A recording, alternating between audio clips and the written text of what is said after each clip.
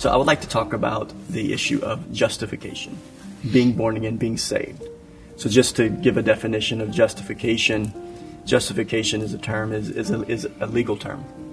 It would be a term that would be used to describe somebody who has been acquitted of a crime. They're justified, or they've been proven innocent. So when we say we're justified as a Christian, it means that in the courtroom of heaven, we stand before God as innocent. And so that is the most important question that anybody can answer, and they need to answer it correctly. So in your background, as growing up in the Catholic Church, what was your relationship to the idea of how is somebody justified? I think it was, so there were the sacraments, right? So you started out as an infant, and you became a member of the Catholic Church, and so your original sin was washed away, and then there were all these things that you did in addition. So at a certain age, you received First Communion. At a certain age, you went through confirmation. And then there were things you were supposed to continue to do. So you had to go to Mass, and you're supposed to receive the Eucharist, and you're supposed to go to confession. So it was a lot of, although you knew Jesus was your Savior, you knew He had died on a cross for your sins, like that was not skipped over. Right. There was just these procedures that you also had to go through. And so, I always believed in Jesus, but I always, I guess, also thought that, but I've also got to do all these other things because those are required too. Didn't really know they weren't biblical in nature, that they were, doctrinal to the Catholic Church. I found that out later, but it was just, these were kind of like the check boxes, maybe. Mm-hmm. Like these were things that you needed to do to make sure that you were good. That was kind of what salvation encompassed. So it was like, salvation plus. Salvation wasn't necessarily a starting point, though I guess infant baptism would be the starting point, right? But it was a continuation of your entire life. Yeah, all these things that you do, In the starting point, for Catholics it was baptism, but you didn't, of course, know any better. But as you grew up through the Catholic faith, there were things, again, you need to do, but it was almost as if it was making sure you stayed, within the faith, and you stay between these lines, and if you did a little extra, said some extra prayers, it was better for you, and what have you, and not that anyone was really watching and keeping a marker progress that you went through, but you knew that if I say a couple extra Hail Marys or extra rosaries or what have you, if I do it on a daily basis, I'm somehow better off. Sure. Not necessarily even just salvation. I guess maybe salvation, but just a better person, and that all adds to it. So we are going to look at week 3 in our Reformation series, and we're going to look at the subject that Connie and Kurt were talking about, what they were actually under the surface talking about, which is the difference between salvation by works or salvation by grace. Salvation by maintaining our salvation by our works, or salvation by grace alone. And so I want to encourage you that if you have not listened to the first 2 parts of this series, it's so very important for you to go back and listen to them so you have a context of where we're at. So we are looking at the Protestant Reformation. And in week 1, I talked about the necessity of the Reformation. Where had the church, since the resurrection of Christ, since the birth of the church in Acts chapter 2, where had the church got off track, got off center from the biblical gospel? Where had they erred as concerning how someone is justified? And where had they erred in many other areas? And so we've been we looked at in the first week, what were the reasons why the church needed to be reformed? Why did it need to adjust and change? And then last week we looked at the foundation of all of the Reformation that ever needs to take place in our life or in any church is the Word of God. That the final authority is not the papacy. The final authority is not the church. The final authority is not the priest or the pastor or a spiritual leader. The final authority in all matters of salvation and in all matters of Christian living is the Word of God.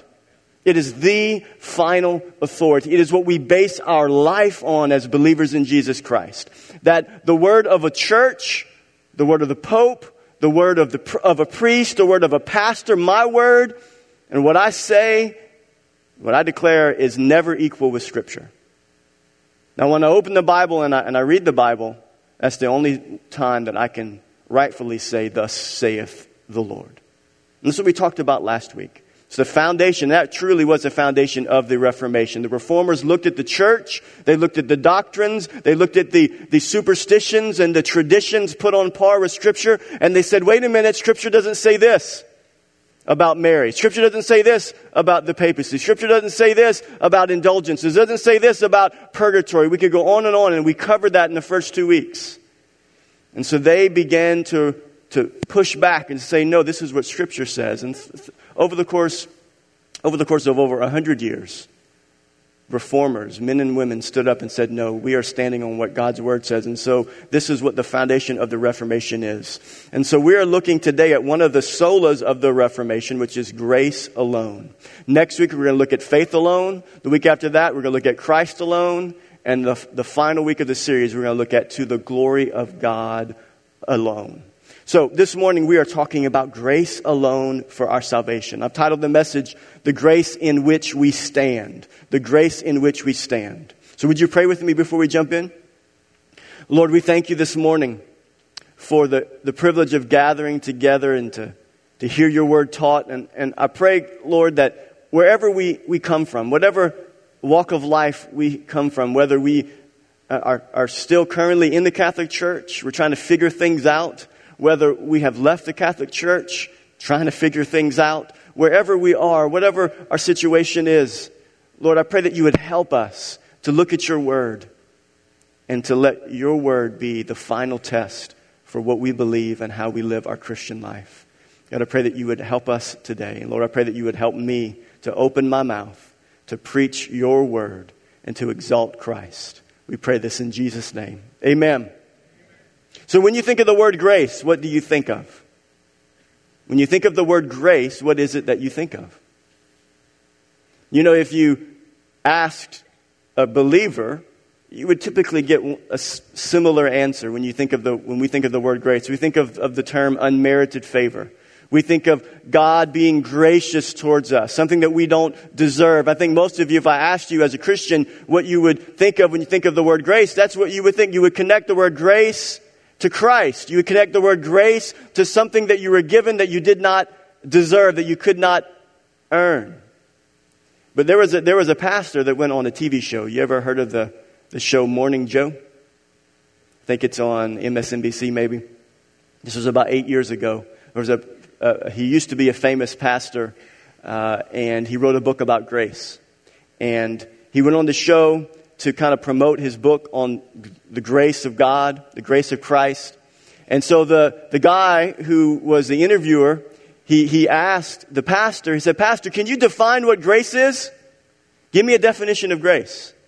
And the pastor spent 8 minutes defining grace, and he never mentioned Jesus. Can you imagine defining grace apart from Christ? What is grace if there is no Christ? What is grace if there is no God? What is grace if you just define it apart from God and the reality of Christ? And so this is a type of grace that the world has no problem with. We all love grace, don't we? We all want grace. You know, there's really 2 definitions of grace.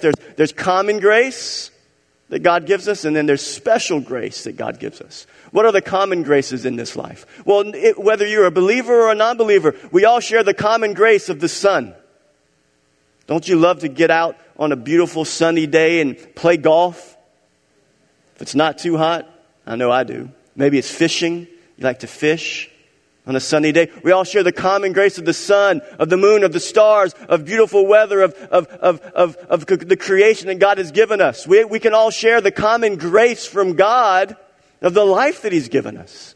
We can be married. We can have kids. This is common grace that all of humanity gets to experience because God lets us experience that. It's only a grace. Do you realize that? It's only a grace that you're breathing air right now. It's only by the grace of God that we get to live on this planet. And what a wonderful grace that is. I know you look around the world today and you think, Pastor Ben, it's not that much of a grace. Look, this world's gone mad. No matter how mad the world is, no matter how crazy it gets, it is still a grace that I get to wake up today. I'm going to wake up tomorrow by God's grace. And I'm going to have my wife and my kids by God's grace. That's called common grace. But then God broke through into creation, and he sent special grace through the person and the work of Jesus Christ. Special grace. It's grace that is only found in Jesus Christ. And so we're gonna talk about that special grace today. We're gonna talk about the special grace, the grace of God that is found in the person and work of Jesus Christ. And we're gonna talk a little bit before we get to a section of text. Talk a little bit about Martin Luther. I want to talk some more, go back in history and talk a little bit more about Martin Luther. I mentioned some of this to you previously, but do you remember the story I told you in the first week, in the first series about Martin Luther, how he decided to become a monk? Do you remember the story? There was a rainstorm, and he got caught in a rainstorm and a lightning storm. There's lightning going on all around him. And what did Martin Luther famously say? He cried out to Saint Anne, "Save me, Saint Anne." And he said, "Saint Anne, if you will save me and you will protect me and I make it out alive during this lightning storm, I will become a monk." And he kept his word. His dad wanted him to have a career. His dad wanted him to go into law school to become a lawyer.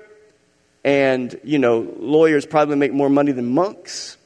So his dad probably felt like this is a good decision. And then when Martin Luther came home and said, I'm going to be a monk, his dad was not happy. His dad, and history tells us, it is said that for over a year or two that Martin Luther's dad did not even speak to him.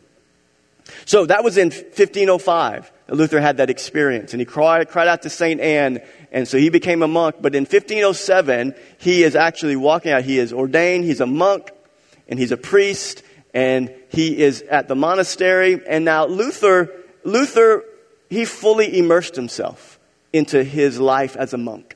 He was not like any of the other monks. He believed in what he was taught from the Church of Rome. He believed in a high view of God. I want you to catch this. This is so important. He had a high view of God and his righteousness and his holiness, which we all need. If you do not have a high view of God and his righteousness and his holiness, you do not see God correctly.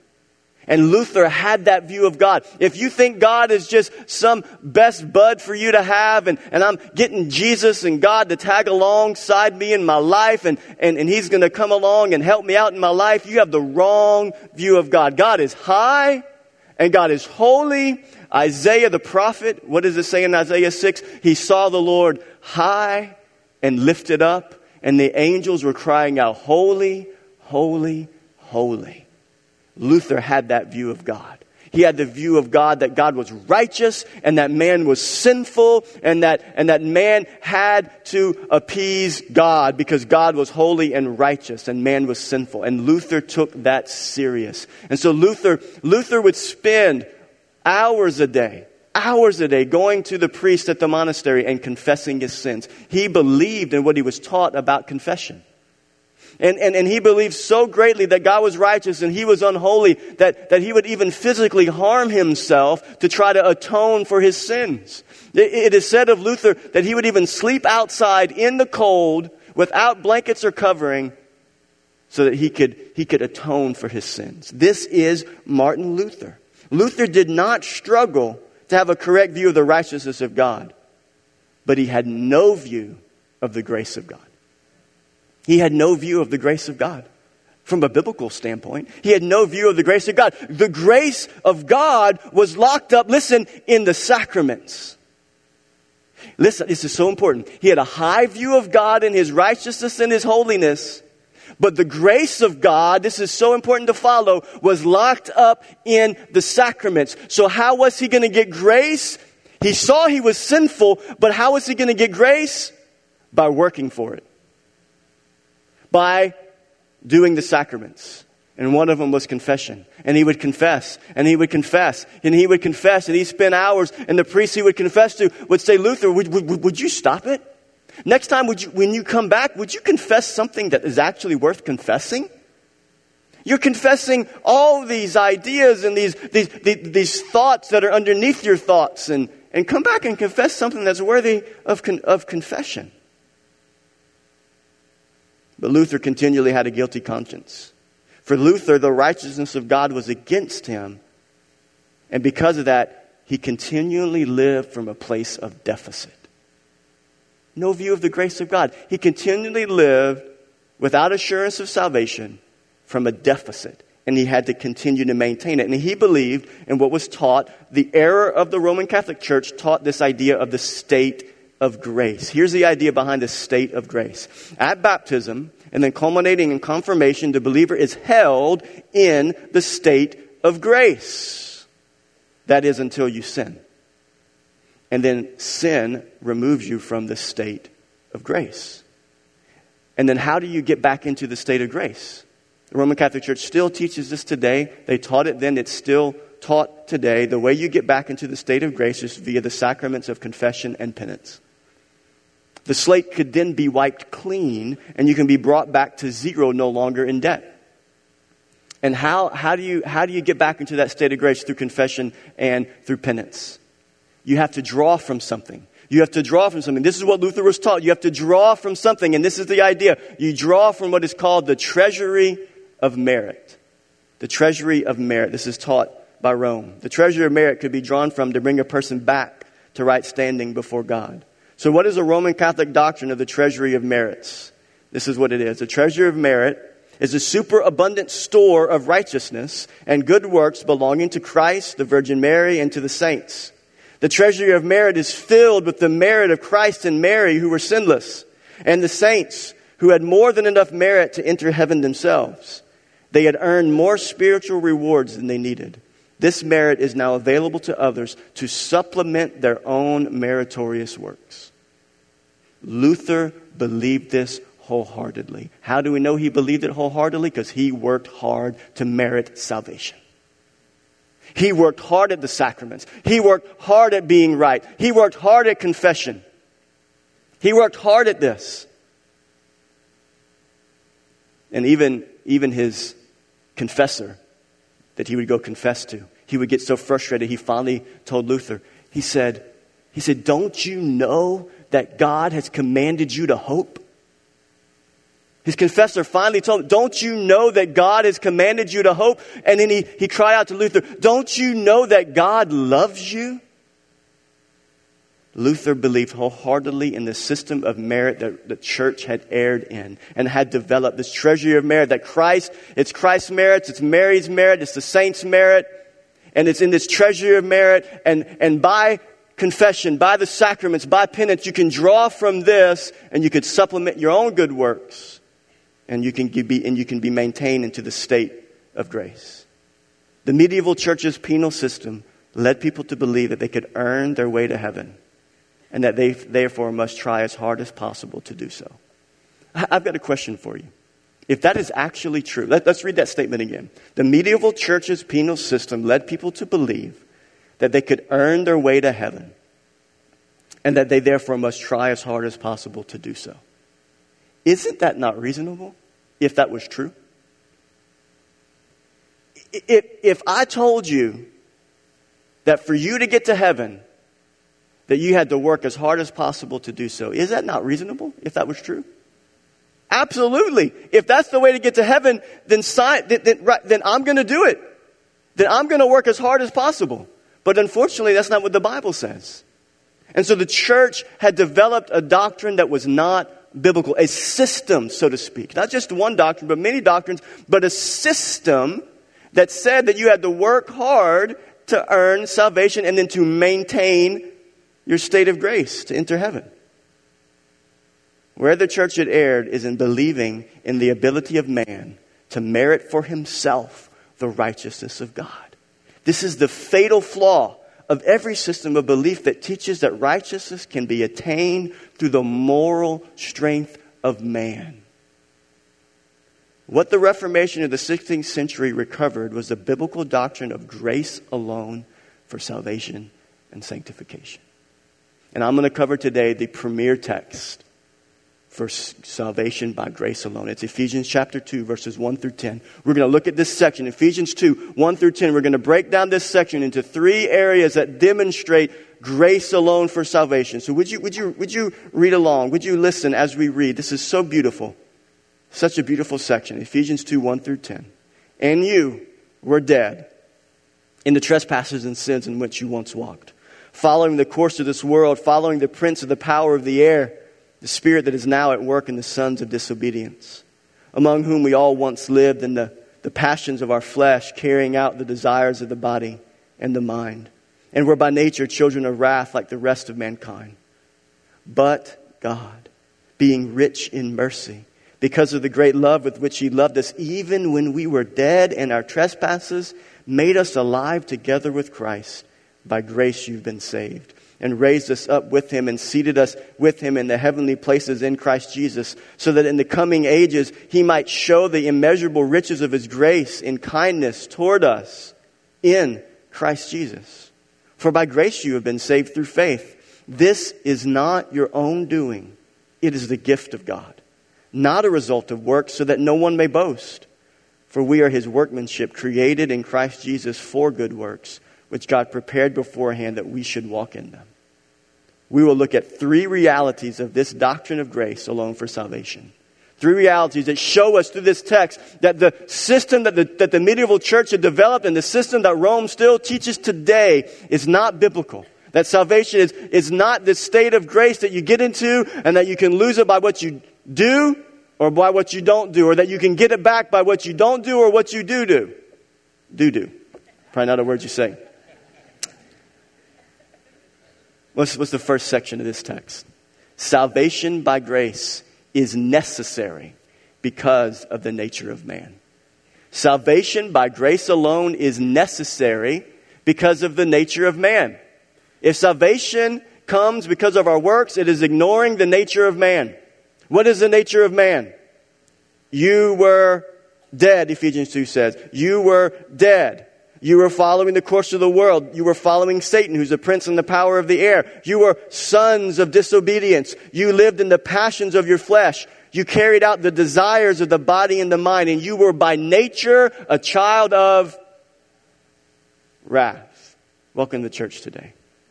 You were by nature a child of wrath. You're not by nature a good person. All of us by nature, we're children of wrath. What does that mean to be a child of wrath? It means that by nature we are born sinful and deserving of the wrath of God. Children of wrath. We are born in sin. What is man's nature apart from Christ? We're dead. We're disobedient. We follow the world, the flesh, and Satan, and we're under the wrath of God. That's what Ephesians 2 says there. That we are dead in our trespasses and sins. We are disobedient. We follow the world, the flesh, and Satan, and we are under the wrath of God. When we're born. I'll never forget all of my children when they were born. I'll never forget the precious babies. You remember when your child was born? You remember that? Think about it. Happy Father's Day, right? I remember looking at that baby and thinking, how could this child ever do anything that's wrong? So innocent. So precious. How long did that last, do you think? 3 months? 6 months? Probably 9 months tops. 9 months tops. Right? We don't have to be taught to sin. Why? Because inside of all of us as human beings, as precious as you are, every child is born, yes, in the image of God. They're inherently valuable because they're made in the image of God, but they are also inherently born with a sinful nature, with a propensity to rebel and to disobey. And so our kids, as precious as they are, and as precious as you are when you were born, no doubt, if I'd have seen you when you were born, I'd have thought how precious that child is. But we're not taught to sin. We sin because it's natural to us. And I think there's something ingrained in all of children to rebel against mom and dad. Parents, have you experienced that? You know what's interesting is that fundamentally mankind believes we can fix that problem. We can fix our sin problem. Fundamentally, man believes we can fix our sin problem. You remember back in Genesis, whenever Adam and Eve sinned, when Eve took the fruit and brought it to Adam and said, hey, Adam, check this out. I've got something for you. It looks really good. What happened when they sinned? So this is Genesis 3. So when the woman saw the tree was good for food, that was delight to the eyes, the tree was to be desired to make one wise, she took its fruit and ate, gave some to her husband who was with her, and he ate. Then the eyes of both of them were open, and they knew that they were naked, and they sewed fig leaves together and made themselves loincloths. Nakedness before the fall had no connection to shame or sin. But after the fall, they were ashamed of their nakedness because now sin had entered humanity. So what did Adam and Eve do, the first human beings do, to try to atone for their sins? They tried to cover the effects of their sin. The effects of their sin was that now they saw that they were naked, now they were ashamed. So they took fig leaves and they covered for their sin. This is what humanity does. We try to atone for our own sins. Actually, there's three things that humanity does. There's three ways in which mankind tries to deal with their sin and their guilt. Three primary ways. First one, we work hard at atoning for our sin. Adam and Eve, we're going to go get those fig leaves and we're going to sew together. We're going to cover our sin. I'm going to atone. I'm going to atone. I'm Martin Luther. I'm going to atone. I'm going to confess for hours and hours and hours. I'm going to sleep outside in the cold. I'm going to atone for my sin. Atone, atone, atone. Work hard. Second way mankind deals with their sin is that they work hard at ignoring their sin and its consequences. Look around. Look at your life. When in your life, when in our life have we looked at our sin and I'm just going to ignore that. I'm going to ignore that. I don't want to deal with it. I don't want to deal with the consequences. And man just tries to stuff those things. Another way in which mankind has tried to deal with sin is that they work hard at eliminating categories for sin. So now, I'm not going to work hard at atoning for my sin. I'm not going to work hard at covering my sin. I'm just going to eliminate sin altogether. What is sin? I'm going to eliminate the categories of sin. There is no adultery. There's no fornication. There's no sin. I can live however I want to live. And this is how mankind deals with sin. We will either work hard at atoning, we'll work for atoning, ignoring, or eliminating sin. But the problem of sin still remains. The problem remains because of why? The nature of man. No matter how hard you work at removing sin, ignoring sin, atoning for your sin, the problem of sin still remains. Why? Because inherently in you, it is not possible for you to pull up your self-righteous bootstraps and fix your sin problem. This is why salvation by grace is necessary, because it's impossible for a sinful human being to atone for their own sin. Do you get that here today? This is why salvation by grace, this is why the system of Rome does not work, did not work, will not work, cannot work. It's not just the system of Rome. It's any false religious system that tells you that in and of yourself, you have the ability inherently to fix your sin problem. And you will either do one of those three things. You're going to work hard at fixing, get rid of the guilt. You're going to ignore the consequences, or you're just going to try to eliminate it altogether so you don't have to deal with guilt or shame. Humanity cannot fix the sin problem, no matter how hard we work. What does the text say? Here's the reason why. Because we're dead. Spiritually dead people cannot do anything about their sin problem. Spiritually dead people cannot do anything. The problem of their guilt and the problem of the judgment of God, they're incapable of fixing that on their own. So if salvation is going to come, it is going to be because of the grace of God alone. Because of the grace of God alone. Not because we did anything on our own to pay our debt. You know, this reality is uncomfortable for us. Do you feel the tension as I'm talking about that? This reality is uncomfortable for us because we like to think that we're basically good. And we like to think that if we work hard enough, we can dig our way out of anything. Isn't that the American mindset? I think it's just a human mindset. We like to think, hey, it doesn't matter how hard it is, how far down the road I am, I can work my way out of it. That's a part of the ingrained sinful nature. We think we can get out of our own problem. Some of us in here, we think that even greater than others. We have more confidence in our flesh. Look how God's word destroys the common pride-filled idea that we're basically good and capable of pursuing good on our own. Look at Jeremiah 17:9. The heart is deceitful above all things and desperately sick. You know that the idea in our world today, just trust your heart. Just go with your feelings. That's probably the worst advice that anybody could ever give you. Don't trust your heart. Don't trust your feelings. For sure, if your heart is not submitted to the lordship of Christ, you should never trust your heart and your feelings. If your heart and your feelings are not submitted to the sanctifying work of the Holy Spirit, don't ever trust your heart and your feelings. Why? Because the heart of man is deceitful above what? All things. Who can understand it? Romans 3 says this. What then? Are we Jews any better off? No, not at all. We have already charged that all, both Jews and Greeks, are under sin. As it is written, no one is righteous. No, not one. No one understands. No one seeks for God. What does that mean? All have turned aside. Together they have been worthless. No one does good. No, not one. Can we let that sit for a second? Think about that for a second. Think about what Scripture just said right there. No one seeks after God. You think, well, look at the world. Tons of people are seeking after God. No one does good. No, not one. Look at all the good that's done. Look at all the charities that are given to. Look at all the good that humanity does. What does Scripture say right there in Romans 3? No one seeks after God and no one does good. No, not one. What does that mean? It means that even the good in the heart of a person who's not a believer is not good.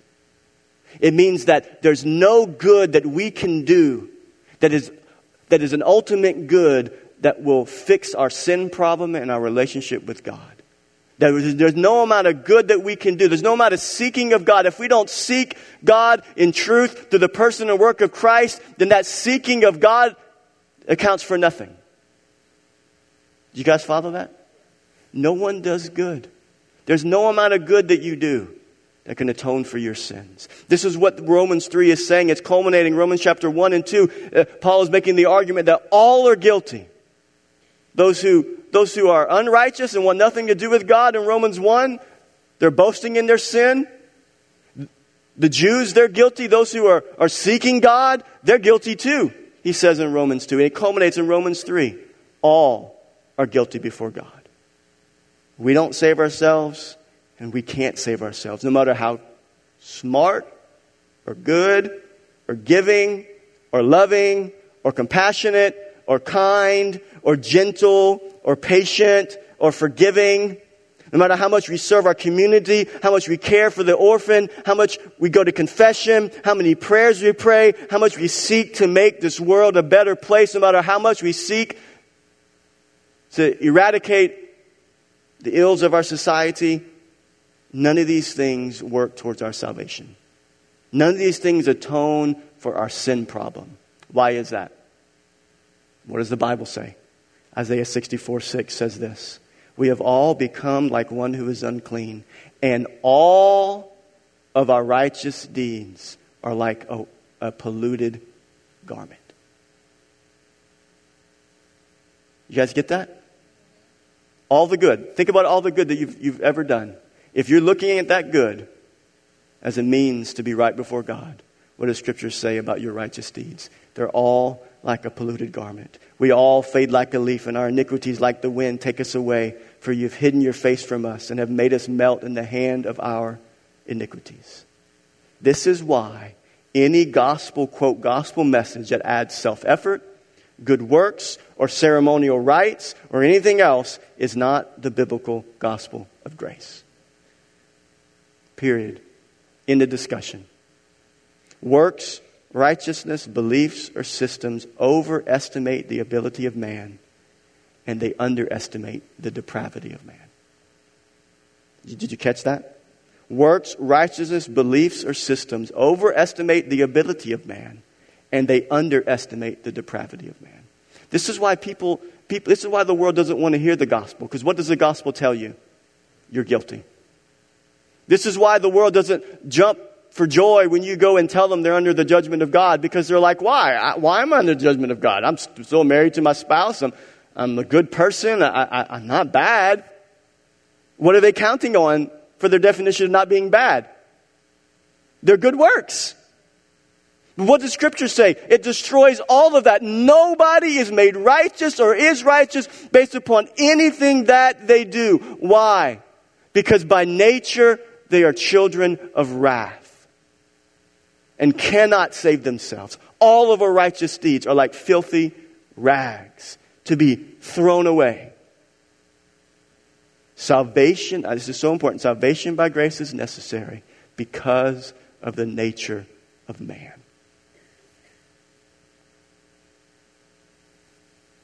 So I have another question for you.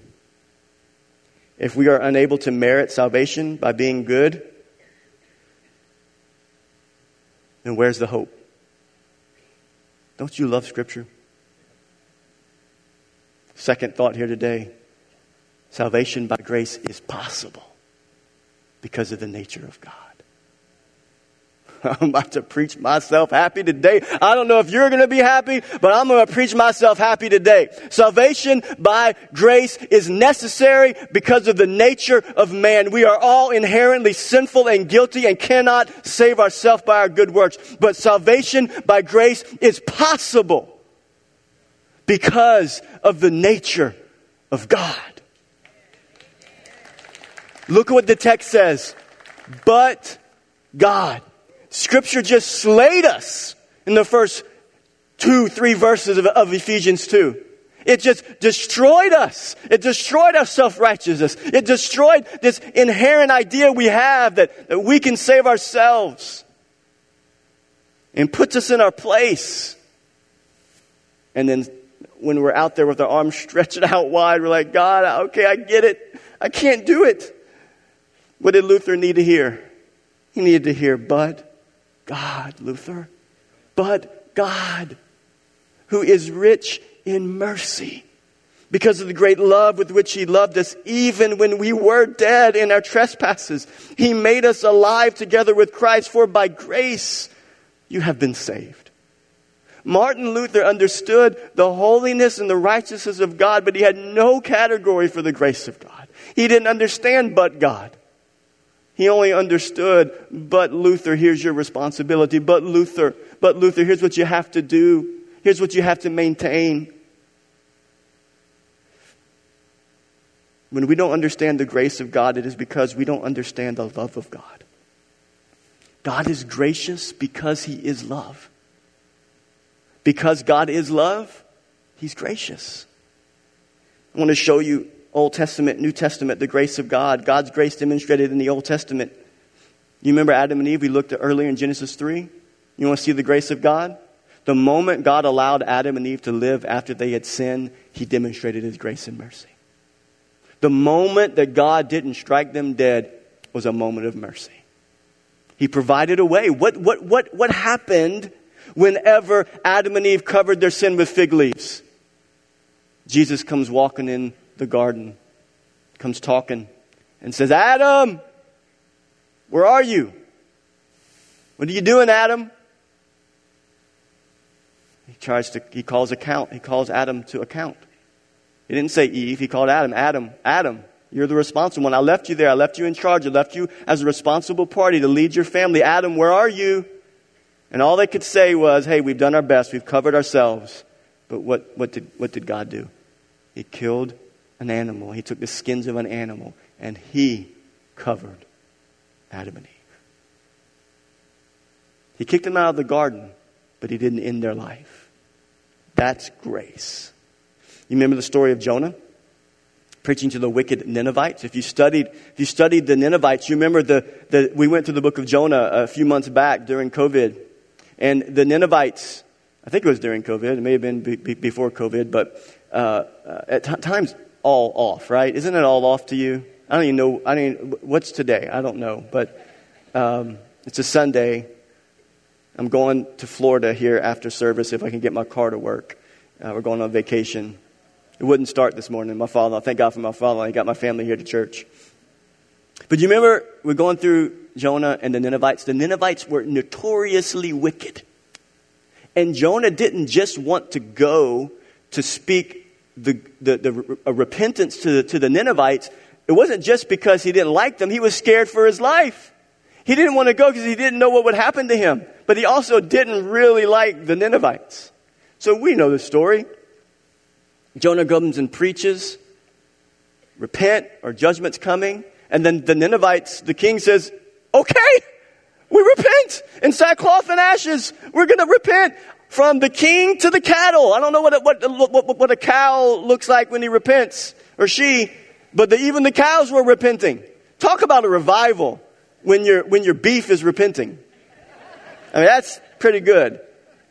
I mean, I preach messages and I don't know who repents, but in that message, what a powerful message. But you know what? It wasn't Jonah. It was the word of the Lord. And so they all repent. And Jonah hated it. He hated it. He stood up and he walked and he went to the top of a hill to sit and to see what was going to happen. Is God really going to be merciful to them? Is it really going to happen? And you know the story, how it unfolds. God teaches him a lesson to value life more than he would value even a plant. But listen to this quote. This is from Carl R. Trueman in his book on grace. It says, as fallen human beings, there is a part of us that hates the success of others. To see the grace of God so gloriously displayed in the lives of the Ninevites was more than Jonah could bear. Jonah's reaction is only so ugly because God's grace is so beautiful. Isn't that good? Jonah's reaction is only so ugly because God's grace is so beautiful. God gave grace to the Ninevites. Look at Exodus 34. The Lord describes himself. The Lord passed before Moses and proclaimed, the Lord, a God merciful and gracious, slow to anger and abounding in steadfast love and faithfulness. Look at Numbers chapter 6, verses 24. This is the Aaronic blessing, the blessing of Aaron. The Lord bless you and keep you. The Lord make his face shine upon you and be gracious to you. The Lord lift up his countenance upon you and give you peace. This is our God. Salvation by grace is possible because of the nature of God. God is gracious. Now, in the New Testament, here's what I'll say about grace demonstrated in the New Testament. The supreme manifestation of God's grace in history is Jesus Christ. The supreme manifestation of God's grace in history is Jesus Christ. Philip, one of the disciples, asked Jesus in John 14, he said this, Lord, show us the Father and it is enough for us. Jesus said to him, have I been with you so long and you still don't know me, Philip? Whoever has seen me has seen the Father. How can you say, show us the Father? What was Jesus trying to communicate to Philip and the other disciples? He was trying to tell them, if you want to know what God is like, look at me. Salvation by grace is possible because of the nature of God. Who was Jesus? Who did Jesus demonstrate God to be? Jesus was God in the flesh, but he was demonstrating the heart of the Father. Jesus lived his life to demonstrate the character and nature of God. When he saw crowds, what happened to Christ? He was moved with compassion. I love that. What did he say in multiple occasions in the Gospels? It would say he saw the crowds. He lifted up his eyes. He'd see the crowds. And he was moved with compassion because he saw them as sheep without a shepherd. They were harassed and helpless and lost. When he saw the sick, he was moved to act. Why? Because he's a God of compassion and grace and mercy and love. When he saw those that others would not associate with, he was moved in their direction. How often are we moved in the direction of others that we don't want to associate with? How often do we go the opposite direction? What did Christ do? He went in the direction of those that others would go the opposite direction of. Matthew 9. And as Jesus reclined at table in the house, behold, many tax collectors and sinners came and were reclining with Jesus and his disciples. And when the Pharisees saw this, they said to his disciples, why does your teacher eat with tax collectors and sinners? But when he heard it, Jesus said, those who are well have no need of a physician, but those who are sick. Go learn what this means. I desire mercy and not sacrifice. For I came not to call the righteous, but sinners. Amen? This is the heart of our Father. Salvation is possible. Salvation by grace is possible because this is who our God is. Some of you have an image of God the Father as Christ protecting you from God the Father. I want you to listen to this. Some of you have this idea that Jesus is protecting you from God the Father. Jesus is demonstrating to you who God the Father is. He's a God of mercy. He's a God of grace. Yes, He's a God of justice. But He's a God of mercy and grace. And His mercy and His grace and His justice all come together in perfect unity. This is who our God is. Salvation is possible because of the nature of God, a God of love, compassion, and grace. You know, one of the greatest sections in the Gospel of John, but I would say I love this section in all the Gospels of the story of Jesus' encounter with the woman at the well in John chapter 4. You guys know that account? Jesus comes at noonday to the well, and no one went at noonday to draw water. You went at noonday like Jesus to, if you were thirsty, but the ladies would come at the early morning when it wasn't hot to draw water for the day for their family. And when He gets there, He knew the lady was going to be there, the Samaritan woman was going to be there. He had an appointment with her. He showed up and He says, "Give me something to drink." And the woman was in shock. She said, "How is it that you, a Jew, a man, a Jew, are asking water from me, a woman who is a Samaritan? You don't have any dealings with us." Jews and Samaritans hated one another. The Jews looked down on the Samaritans as a mixed breed. They were a partial Jew and they intermarried with pagan nations. And so they were a mixed breed. There was prejudice and racism between those groups of people. And Jesus came to a lady that none of His disciples would have even gone and gotten water from her. They were going out to get lunch. But Jesus had an appointment with her because this is what He did. He went towards those who were the outcasts. He went towards those who were the unlovable. And what in this course of this conversation, Jesus already knew that she was committing adultery. She was married and then was divorced and was divorced again and again and again 5 times. Now she's living with a man. This is her 6th man she's living with, not her husband this time. She was an outcast. She was an adulterer. She was a Samaritan. She was a woman. She was the lowest of the low in that society. And Jesus says, "I've come to show you where to find living water." And I love what the culmination of the conversation, John 4:21, Jesus said to her, "Woman, believe me. The hour is coming when neither on this mountain nor in Jerusalem will you worship the Father." What was Jesus telling this woman? I am where truth is found. I love you. I came for you. And what happened when the disciples came back? They marveled, it says in John 4, that He was talking with a woman. They marveled. But this is our God. Salvation by grace is possible because of the nature of God. And Jesus demonstrated the heart of the Father for a Samaritan adulterous woman.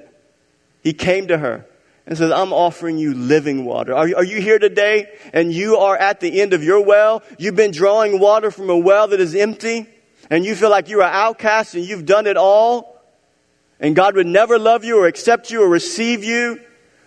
The life of Jesus demonstrates to you here today that no matter where you come from or what walk of life you are in or what sin you have committed, that if you will come with a surrendered heart, that Christ will receive you and forgive you and will make you brand new by His grace.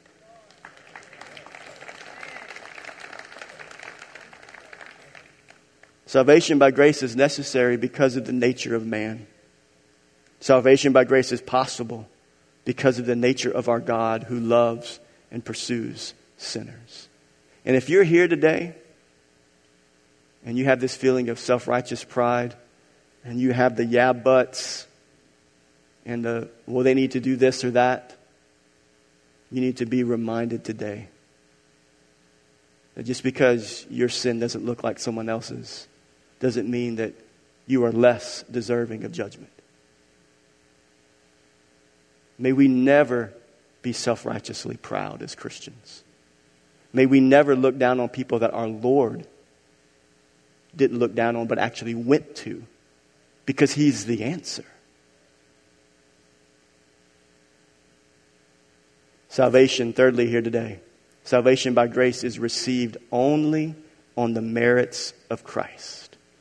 Salvation by grace is necessary because of our nature. It's possible because of God's nature. And it is received only on the merits of Christ. Look back at the text. And raised us up with Him. Seated us with Him in heavenly places in Christ. That in the coming ages He might show the immeasurable riches of His grace and kindness towards us in Christ. For by grace you've been saved through faith. And this is not your own doing. It is the gift of God. Not a result of works, so that no one may boast. Salvation by grace is received only because of the work of Christ. Only on His merits. Not a treasury of merit from Mary or the saints or any spiritual person that puts them in a stockpile and then by my good works I draw on that merit. No! It's only on the merits of Christ on the cross. When He died for our sins and He shed His blood. The text says it's not your own doing. It is the gift of God. This is not your own doing. So I have a question for you. Another question. What does not your own doing mean? You want a Hebrew, or a Greek study? Did you want a Greek study of not what not your own doing means? I'll give it to you. It means you didn't do anything and Christ did everything. That's the Greek study. It means not your own doing. It means you didn't do anything and Christ did everything. Isn't that good? The doctrine of grace is a pride killer for those who place hope in their religious effort. This goes against our grain. I can feel the yeah buts and the what about this going on in your brain. Aren't you glad for a gospel that's not a bunch of yeah buts and what about this? It's just simply not my own doing. It's only a grace. It's only a grace. It's by grace. I didn't do anything. It's not your own doing. If I could do it, what would I do? And then I'd keep doing because I did it. If I got myself saved by my good works, so then I'm going to keep doing good works to keep myself saved. That was the Roman system. Scripture says no. It's not your own doing. Christ did everything. Notice what Jesus said, and He hung on the cross just before He died. John 19. A jar full of sour wine stood there. So they put a sponge full of sour wine on a hyssop branch and held it to His mouth. When Jesus had received the sour wine, He said, "It is finished." And He bowed and gave up His spirit. What was finished? What did Christ finish? Redemption was complete. The price was paid. He had done the final work that was necessary to redeem a lost world. It is finished. Nothing more to be done. Nothing extra to be done just in case. No need to hedge our bets. When you come to Christ, no need to hedge your bets. Well, I'm going to submit to Christ, but I'm going to hedge my bets and kind of work a system here to make sure just in case Christ's work wasn't enough and it wasn't really finished. You think if Christ does something, if God in the flesh does something, that He's going to get it done right the first time? How many of you husbands, you do things like I'm going to change our car battery, which I think is what is wrong with the car. Estelle doesn't have a lot of confidence in me to change a car battery. She asked me pre-service, "You think you can do it?" I said, "Sweetheart, I've changed several batteries." But I pray she has more confidence in Christ than she does in me. That's all I got to say. But think about that. That's the same thing that we do when we revert back to this idea that we just I gotta hedge my bets. Gotta make sure that what He did is enough. It's a false gospel. It's an affront to the work of Christ. You ever sent your son out to cut grass or your daughter out to cut grass? Yeah? When they're like 12 years old. I mean, the first time I sent Joel out to cut grass, 11, 12 years old, I'm like watching. I mean, we don't do country cuts. We live in a neighborhood. We don't want a country cut. We want it to look nice, right? I remember Matt Carnes said something about Joel's first grass cutting experience. He said, "Well, you got a country cut," or something like that. But what was that? I was going behind. I'm looking. I'm watching just in case. That's what we do when we revert back to a religious systems based upon works righteousness. we're trying to go back behind God. Say, God, I know you're God. And I know that what you do is complete and full and nothing to be added to, but just in case. Salvation by grace is received only on the merits of Christ. Our Lord doesn't need us to finish something he already accomplished. You ever seen those bumper stickers, Jesus is my co-pilot? If you have that, take it off your car, please. You ain't got nothing going on that Jesus needs you to help him out with, right? Take the bumper sticker off. Get a bumper sticker that says, Jesus is my pilot. He did it all. I'm going where he leads. Amen? When we hear this message of the grace of God and salvation, our inner Pharisee wants to come up. And that's what's happening. We want it, that comes up and we say, yeah, but you got to do this and you got to do that. Show me somewhere where that's true. We're going to look, next week we're going to look at faith. It's coming. Without faith, it's impossible to please God. But it's only by grace. The gospel of Jesus Christ is not a gospel of yeah, but, or what about this or that. It's grace with no strings attached. That is the definition of grace. Unmerited favor. I've heard some people say it's hard to serve God. Maybe you felt that way. It's hard to serve God. It's hard to serve God. I think it can only be hard to serve God for two reasons. We don't really understand the holiness of God, and we don't really understand how offensive our sin is to God. That's when it's hard to serve God. Because when you understand the holiness of God, and when you understand how offensive your sin is to a holy God, and you have that in context with the grace of God, and you realize that a holy God who is offended by my sin would pursue me and come after me to save me, why would it ever be hard to serve God? No matter how difficult life is, no matter how challenging it comes, it's easy to serve God. Why? Because what I deserve, I don't get in Christ. I want to quote Carl Trueman in his book on grace. Again, listen to what he says here. The Christian can no more talk of grace in cool, objective, or abstract terms than a husband can discuss his love for his wife in such a manner. Grace should hold us in its grip in such a way that our whole being is affected. That which brings us from being under the wrath of God to being his beloved children is surely something that we cannot contemplate in a dispassionate way. Do you believe that? I'm going to conclude here today. I want to ask you a question. Where do you make your stand today?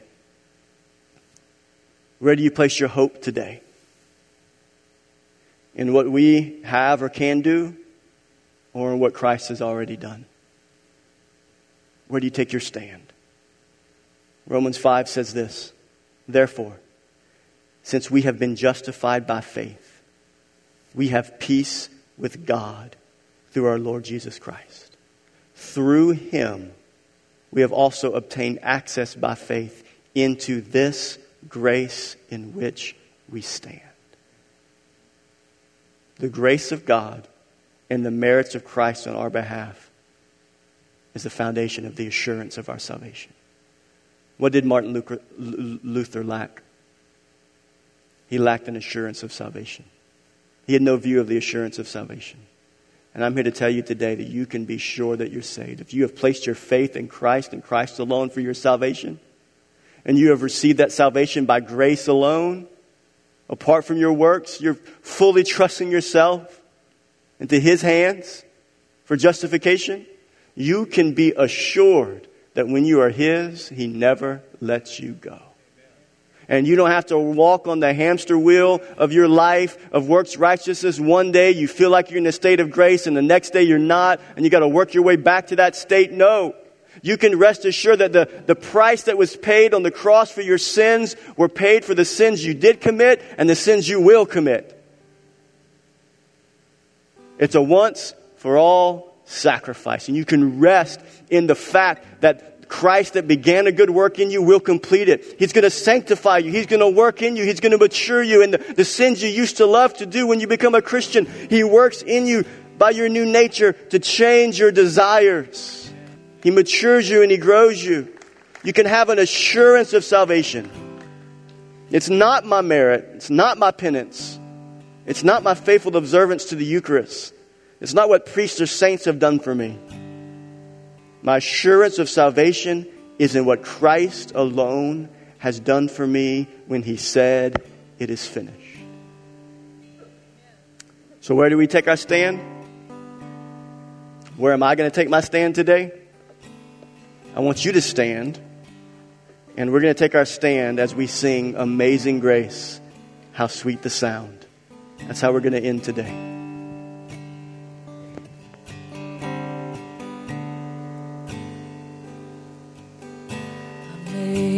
Amazing grace, how sweet the sound that saved a wretch like me. I once was lost, but now I'm found.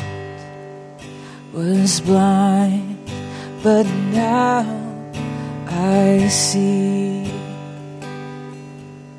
'Twas grace that taught my heart to fear, and grace my fears relieved. How precious did that grace appear the hour I first believed. My chains are gone, I've been set free. My God, my Savior has ransomed me, and like a flood His mercy reigns, unending love, amazing grace.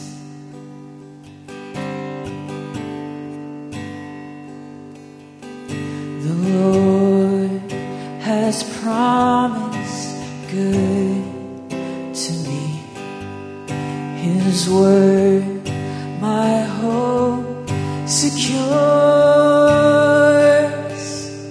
He will my shield and portion be, as long as life endures.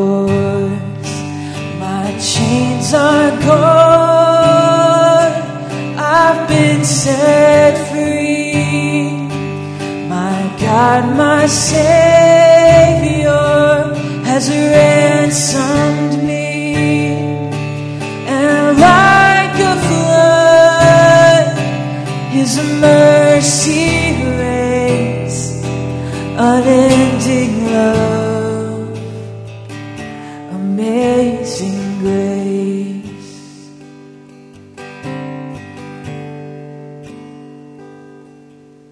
The earth will soon dissolve like snow. The sun forbear to shine, but God who called me here below will be forever mine.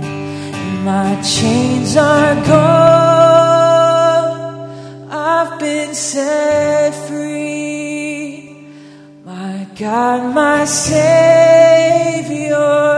has ransomed me, and like a flood His mercy reigns, unending love, amazing grace. Lord, we thank you for your amazing grace. Lord, it is the grace in which we stand. We make our stand on your grace, not on our efforts, not on our good works.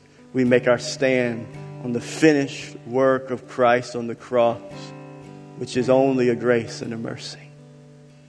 God, I pray for those here today that may not have made that stand yet. They've been standing on their own effort. God, I pray that today that they would make their stand on Christ. God, I pray today that they would make Jesus the Lord of their life. They would place their faith in Him. And I pray today for all of those that may be struggling, have been struggling with an assurance of salvation. Lord, I pray today that they leave free and assured that a work they could not accomplish is a work that you accomplished on their behalf. And because you do not fail at what you accomplish, they can leave today with an assurance that salvation is eternal. We pray this in Jesus' name. Amen. Amen. I love you. See you next time.